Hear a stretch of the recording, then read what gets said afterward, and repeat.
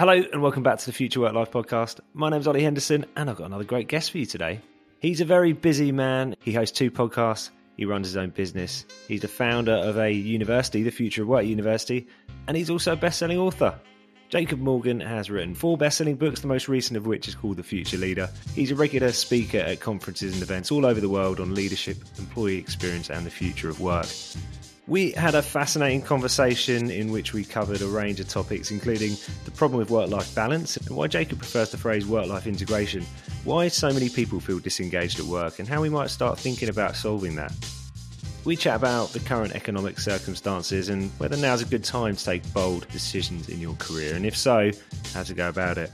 We also discuss the role of mindset in developing leaders, how to build empathy and self-awareness, and the role of technology at work.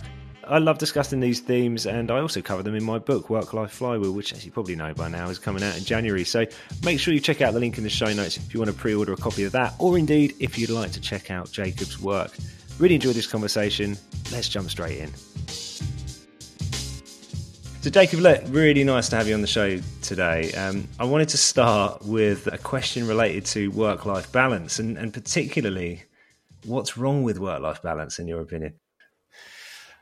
Nothing is wrong with it per se, but I think the way that we traditionally think about work-life balance is a little off. Traditionally, work-life balance meant 9 to 5 work, and anything before 9 or after 5 is personal. That version of work-life balance I don't think exists for most people in the world.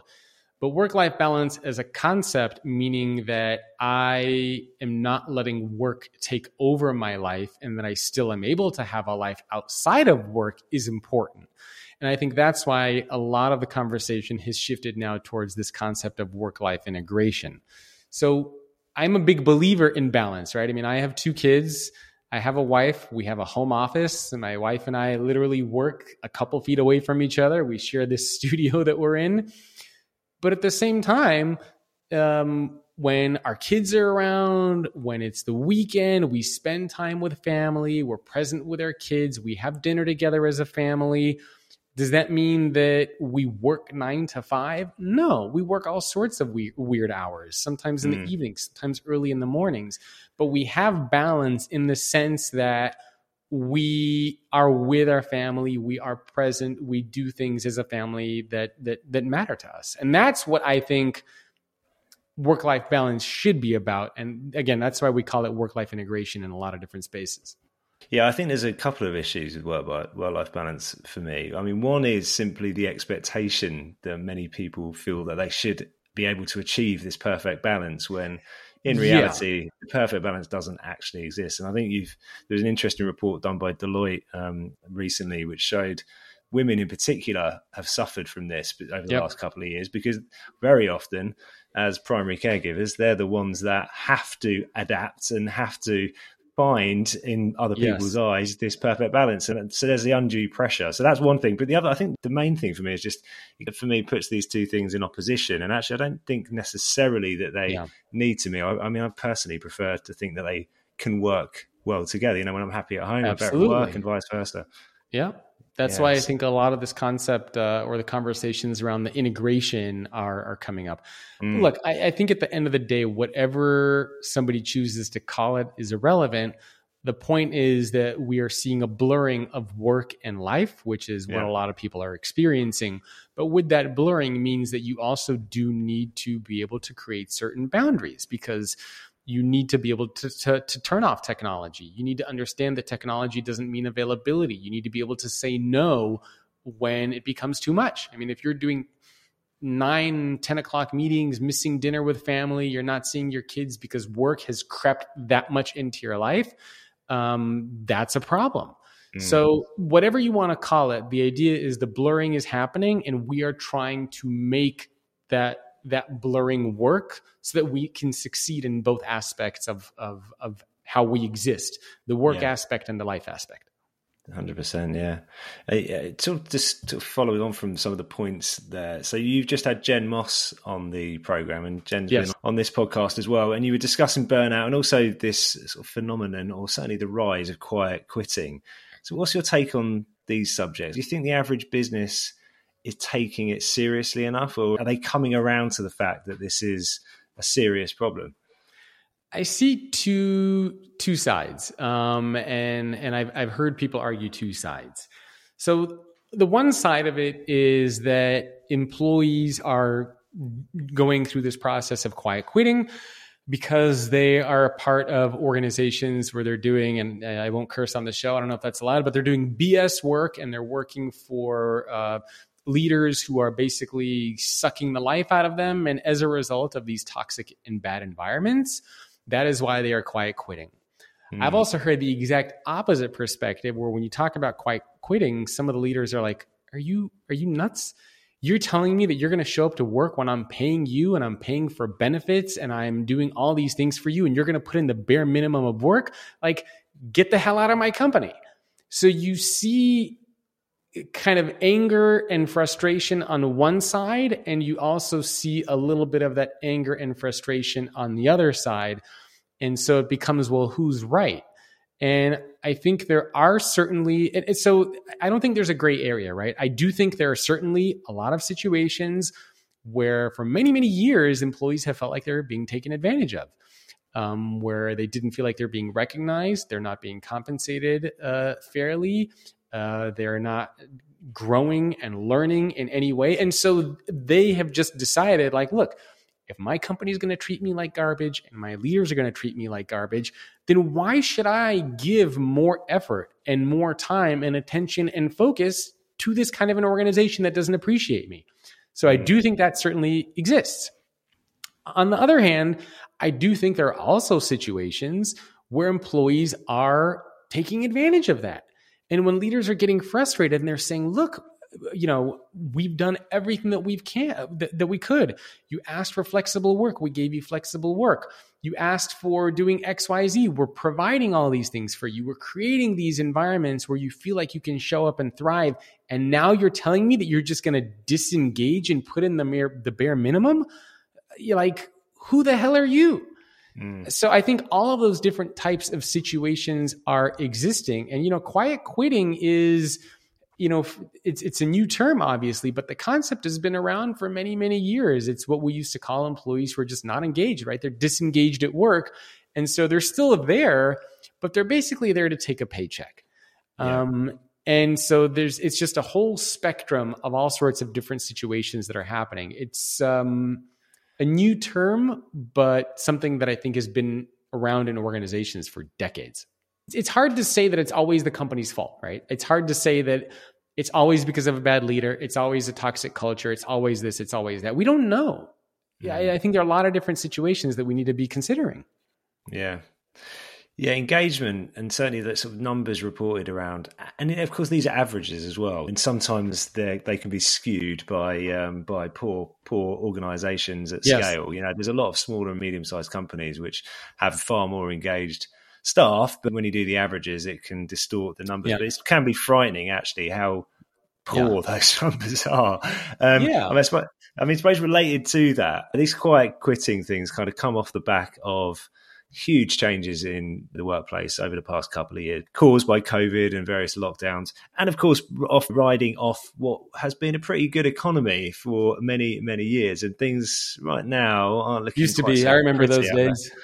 Yeah, I mean, well, you should be in the UK right now. Oh, I heard all sorts of madness going on over there.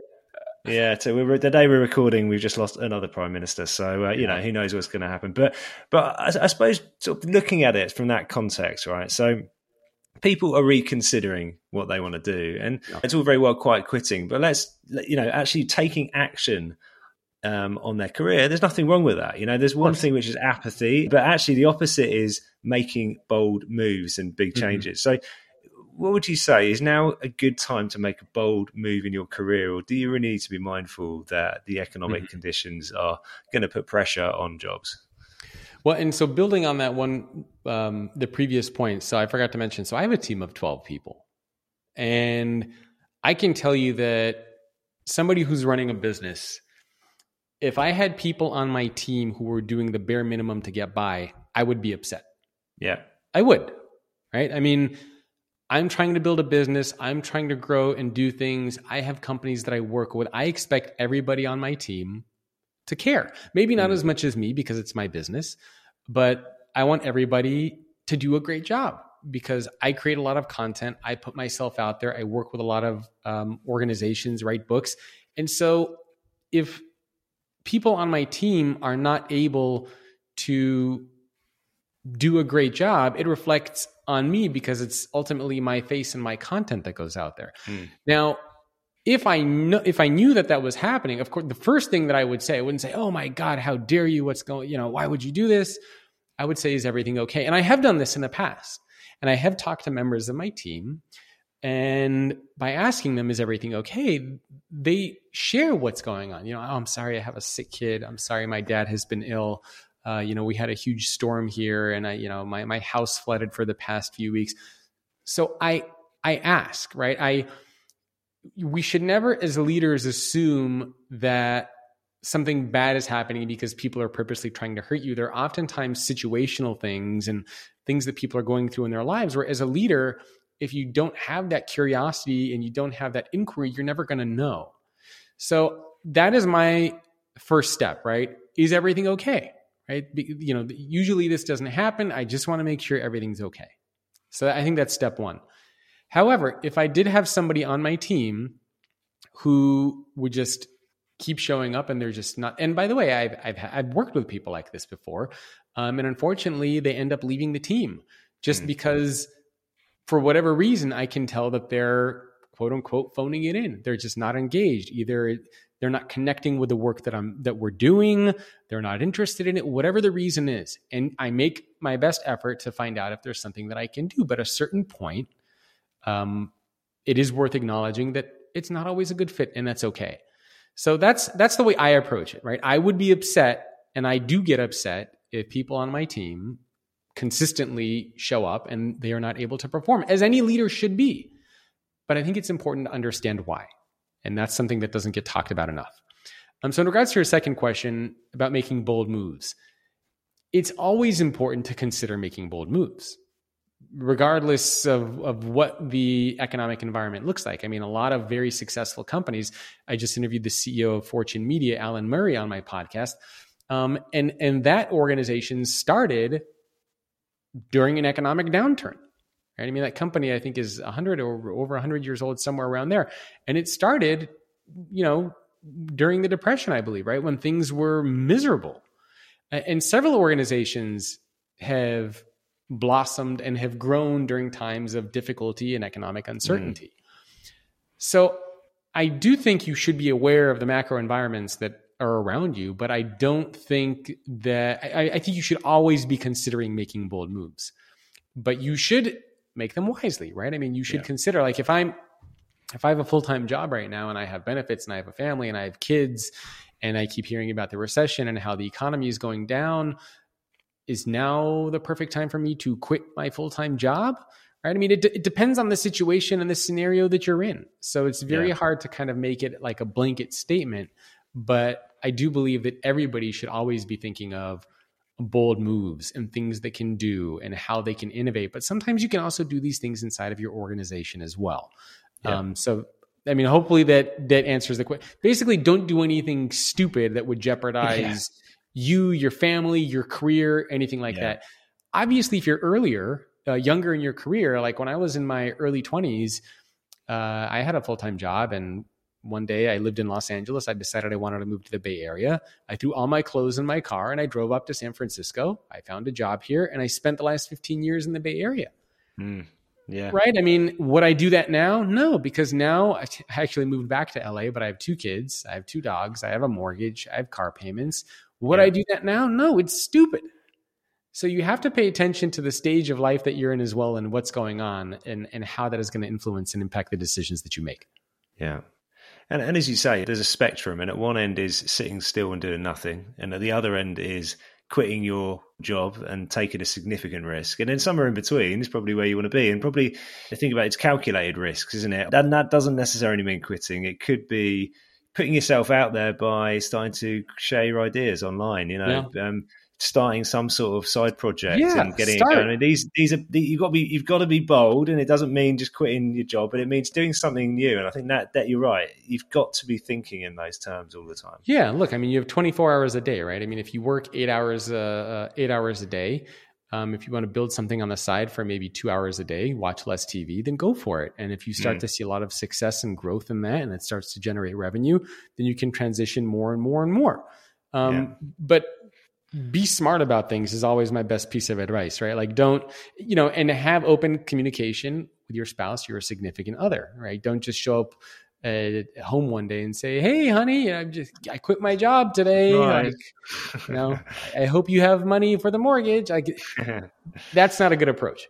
No. So you mentioned there, you are incredibly prolific with the content you create. You've got various different strands to the work that you do. I'm interested how you keep track of all of it, how you sort of track your progress in different areas. I mean, do you journal? Do you sort of take time out to reflect? Are you kind of looking at these things in isolation, or do you tend to just look at it as a whole? Yeah, I don't do any journaling.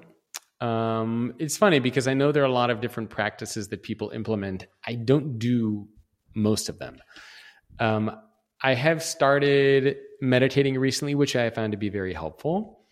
I do reflect, but I do more reflection. Sometimes it's self-reflection on things that I'm grateful for, just, appreciating the things that I have.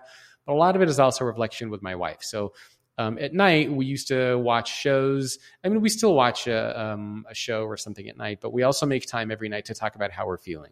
And so that's been a very important reflective exercise. Like, how was your day? How are you feeling? Like actually feeling, not saying good or stressed, but trying to get a little bit deeper and talk about that. So that's been very important. But as far as keeping track of things, I mean, I do very basic stuff, right? I mean, I'm pretty good at mentally organizing, so it doesn't work for everybody, but I have a lot kind of just in my mind. And frequently, even when I'm talking with my team and getting updates about projects, they're like, "Oh, how did you even remember that?" Like I know just different things in my mind just because I'm so involved with all the different aspects of the business. But I mean, we use Asana to keep track of things. We do weekly calls and updates. So I stay on top of everything in that regard and in that way. I meet with my social media manager every 2 weeks, and we look at stats and content and how things are performing. We test new things out. So there's a lot of that involved in there too. But I tend to focus on high level metrics, right? I'm not looking at like the details of every single number because ultimately that you could just go nuts. Yeah. No, I agree. I want to talk about a few of the repeated issues which come up in many conversations I have with businesses, and I'm certain that they do with you. And I think particularly around leadership and this sort of general adaptation that leaders are having to make as work has changed. And I think particularly it's most obvious with middle management. Nobody aspires to be a middle manager necessarily anymore, but of course they're the heartbeat of most organizations, and they're often the people who have taken the brunt of having to adapt and adjust and support people through these new ways of working. So I'm just interested, we sort of look at, I suppose, broadly as leadership and skills related to leadership as a key theme in the workplace now. You talk about 4 mindsets of future leaders. How can that help us frame some of the skills that leaders should be thinking about developing in a kind of modern workplace? Yeah, and you actually bring up a good point, which is, and I don't think it's talked about that much, is that to be a leader now is hard. To be a mid-level leader, I think, is ultimately the hardest, and it's for a few reasons, right? When you're an individual contributor inside of an organization, you're ultimately focused on the task that you're doing. So whatever that task is, your job is really just to make sure that you have competency and proficiency in accomplishing that task.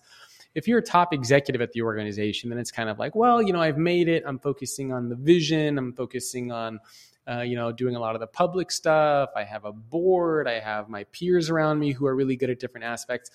But if you're a mid-level leader, those are the people who are ultimately responsible for making the stuff happen, right? These are the people who are responsible for motivating and inspiring the people who are doing the task, right? This I think is the most challenging job. This is the machine. This is ultimately the business, right? It comes down to the mid-level leaders. So they have enormous pressure and enormous responsibility because they can't just focus on a task, and they are not focusing always on kind of the big picture. They're focusing more on the work and making sure the work gets done, which can be a very challenging thing. Now, it's not to say that top executives aren't important. They are. But look, let's be honest, right? I mean, most of their time is not spent understanding the aspects of how the business necessarily operates and runs. They have their peers, other members on the C-suite who do that. So the 4 mindsets that I talk about, they're actually relevant for any leader, whether you are a mid-level leader, whether you're a top executive, or even if you're an individual contributor wanting to become a leader inside of an organization. And the 4 mindsets that I talk about are the global citizen, which is about thinking big picture and surrounding yourself by people who are not like you. The mindset of the servant, which is about having humility and vulnerability, but also understanding that as a leader, your responsibility is to serve your team, to serve your customers, to serve your leaders if you have them, and also to serve yourself by practicing self-care. Then I have the mindset of the chef. Did I say mindset? Mindset of the chef, which is about balancing 2 ingredients, which are technology and humanity. And lastly, the mindset of the explorer, which is really about having a growth mindset, being agile and nimble in how you think. Mm.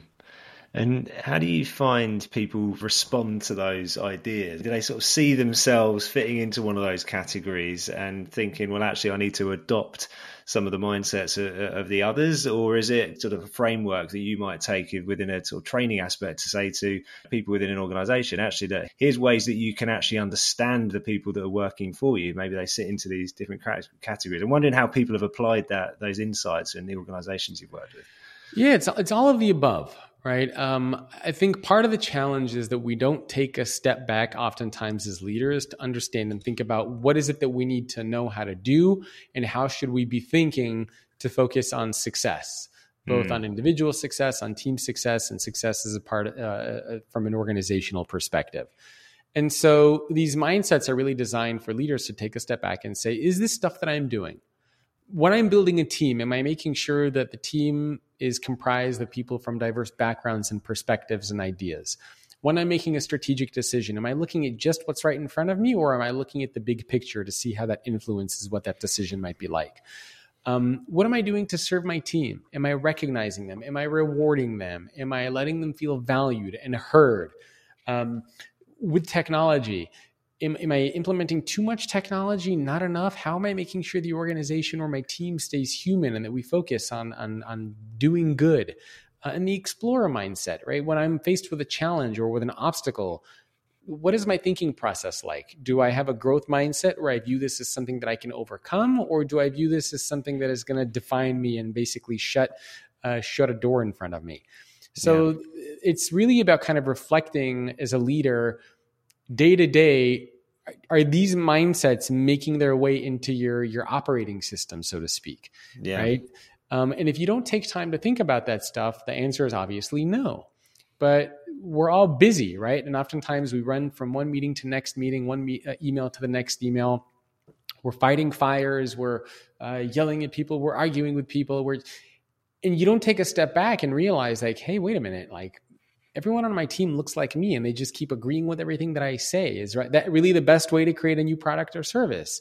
Or, right? I mean, so when you take a step back and understand that these are the mindsets that you should be implementing, then you can be more reflective about that and say, is this what's going on during the day? Like, do I have these mindsets happening? And if not, what can I do about them? Yeah, now you've got some really nice metaphors and ideas in your work. I love it. Maybe one more I could just put to you, which is, what can Yoda from Star Wars teach us about leadership? It's funny. So I'm working on a new book, which will come out towards the end of next year, on leadership and vulnerability. And the idea from that came from doing these 140 CEO interviews for my book, The Future Leader, which is my most recent book that came out, I think, a year or two ago. And I kept seeing these conversations of vulnerability come up, emotional intelligence, self-awareness, and stuff like that. And so Yoda is really about emotional intelligence. It's about empathy and self-awareness. And empathy is about being able to put yourself in somebody else's shoes and understand their perspective. And self-awareness is understanding your your thoughts, your feelings, your motivations and desires, and also the impact that you have on other people and how other people might perceive you. So those are very, very important qualities for leaders to have, because oftentimes you show up, you act, you behave a certain way, and you don't realize how other people might perceive you or view you. Or you might think that you're really great at something when the reality is that you're not. And if you don't have that self-reflection, that humility, that vulnerability to take a step back to find out if that's the case, then you're never going to learn and you're never going to grow or improve. So empathy and self-awareness, I think, are really important pillars for growth, for learning, and for development for leaders. Yeah, and that's the sort of human side. And before you mentioned the consideration about whether you're using too much technology or not enough technology. And clearly technology is just becoming a greater and greater part of our lives now. And I think I read something you wrote which said that technology has a 30% effect roughly on the experience of employees at work. Yes. So with that in mind, I wonder whether you might tell us from your point of view, which are the most overvalued or undervalued technologies out there right now? Oh my goodness. Undervalued and overvalued. So just to give people some context, so this was from a book I wrote on employee experience, where I looked at how do you create organizations where people actually want to show up? And that was a book called The Employee Experience Advantage. And I identified 3 environments that shape all employee experiences. Technology is 30%, space is 30%, and culture is 40%. So as far as the technologies that are undervalued, overvalued, so from a high level perspective, I think that there's been a lot. So it's hard to say. There are technologies that I'm very interested in, but I think are still not making the impact inside of organizations that we thought they would make. So one of those are being augmented and virtual reality. Another one being artificial intelligence. Again, it's not to say that these things are not making an impact, just not at the scale, right? I mean, remember IBM's Watson, right? Everybody thought IBM Watson is going to put so many people out of jobs. It's really good at reading x-rays. Radiologists aren't going to have any place to work anymore. And I think last I heard, IBM Watson was basically chopped apart and sold for parts somewhere, and it kind of disappeared. So the AI conversation, I feel like, has kind of taken a back seat. Just in general, I feel like a lot of the conversations that we were having 3 to 5 years ago around technologies have taken a little bit of a back seat, right? I mean, the greatest technology now that we're talking about that is underutilized is the technology of being human. And I think the last few years have really put the emphasis on that. So we talked about things like AI and automation, and we talked about things like blockchain and augmented and virtual reality and all these things for years. And the idea was, okay, by 2022, 2020, right, they're going to have this huge impact. And they're making inroads, but not to the extent that I think a lot of people thought they were going to. So it's hard to say undervalued, overvalued. I think that they're relevant. They just haven't reached their potential yet, but I think they will over the coming years. So all the technologies are important. Like, it's hard to pick a technology that like you shouldn't pay attention to. Of course, you need to be paying attention to blockchain. That has a lot of potential to disrupt businesses. So does automation and artificial intelligence. Like, all these things have potential, but they are not there yet. Yeah. Well, I think you hit on something there as well, which is, I think when at their best, the technologies which really make a difference are those which augment the human experience in some way, and that human aspect. So we can apply machine learning to understand better the types of things which put us in flow, or the sort of situations which enhance creativity. You can see that those can make a material difference to and there's been some pretty cool stuff happening, right? But it's not mainstream. So that's an important distinction that I want people to understand. It's not that these things don't exist, but they are not there to the point where it's being adopted in mass inside of organizations. But there are a lot of cool platforms and startups that are coming out that help you figure out when you're stressed, when you're not, what helps you feel most creative, what helps you feel in a sense of flow, how do you measure that, how do you create teams, how do you right? So there are platforms and things out there that are starting to experiment with this, but nothing to the point, like you're not going to talk to one of your peers tomorrow and say, hey, how's it going? Oh, great. We got this piece of AI and it's like doing all it's my coworker. It's not at that point yet. Yeah. It's still very much on the fringes, but my hope is that after a lot of these things get fine-tuned and figured out, we'll really get a chance to focus more on the things that make us human at work and let technology take care of a lot of the mundane jobs we don't enjoy. Yeah. Well, I think the truth is many of us are still getting used to just being able to interact like we are right now through a video call. The human, being human at work has taken center stage, away from any technology discussions. So I think that's where a lot of the conversations are. How do we make the organizations more human? How do we focus on people and put them first? Which I think is a good thing. That's the right technology. That's the right conversation that we should be having. Definitely.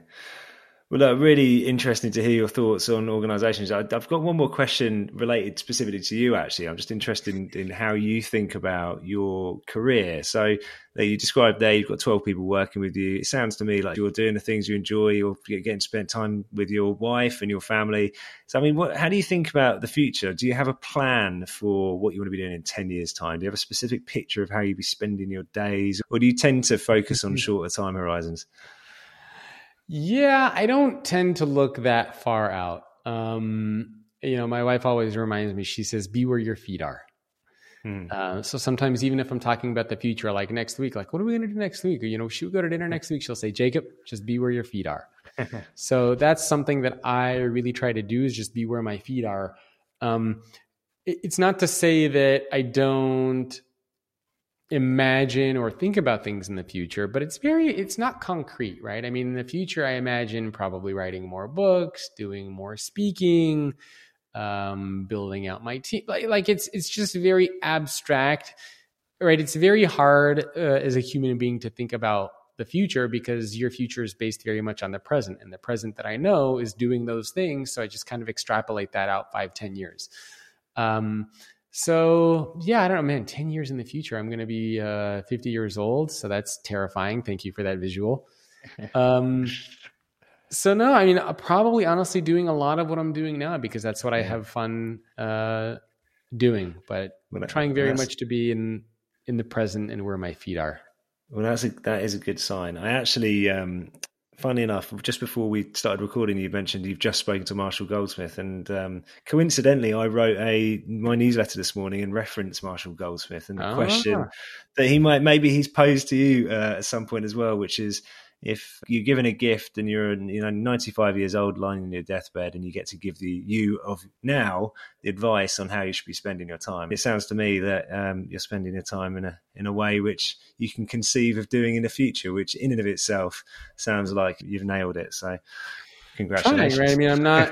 Yeah, I mean, I'm certainly not going to say that everything I do is perfect, right? I struggle with a lot of the same things that everybody else struggles with, right? Turning on technology, putting work down, especially when you run a business. Even if it's a small business like mine, they're still like, I have free time, I should be working. So I do struggle with a lot of those same things as far as making time for personal time, going on date nights, like trying to prioritize these things and be more present. It's not easy, but it's something that I'm working on doing. And I hope that over the year, that, the weeks, months, years, that I get even better and better at that. Yeah. Well, really appreciate your time. And is there anything else you want to leave us with before we wrap up today? I think we covered a lot. Probably the best piece of advice is if you don't think about and plan for the future of work, then you're not going to have a future. So don't let the world dictate things for you. Be an active participant in shaping and designing what the future looks like for yourself. Well, Jacob, thanks very much for joining me. Thank you for having me. And that was my conversation with Jacob Morgan. Thanks to Jacob for his time. If you want to find out more about him, his businesses and his books, there are a link in the show notes. Thanks as ever for joining me, and I'll see you here again soon.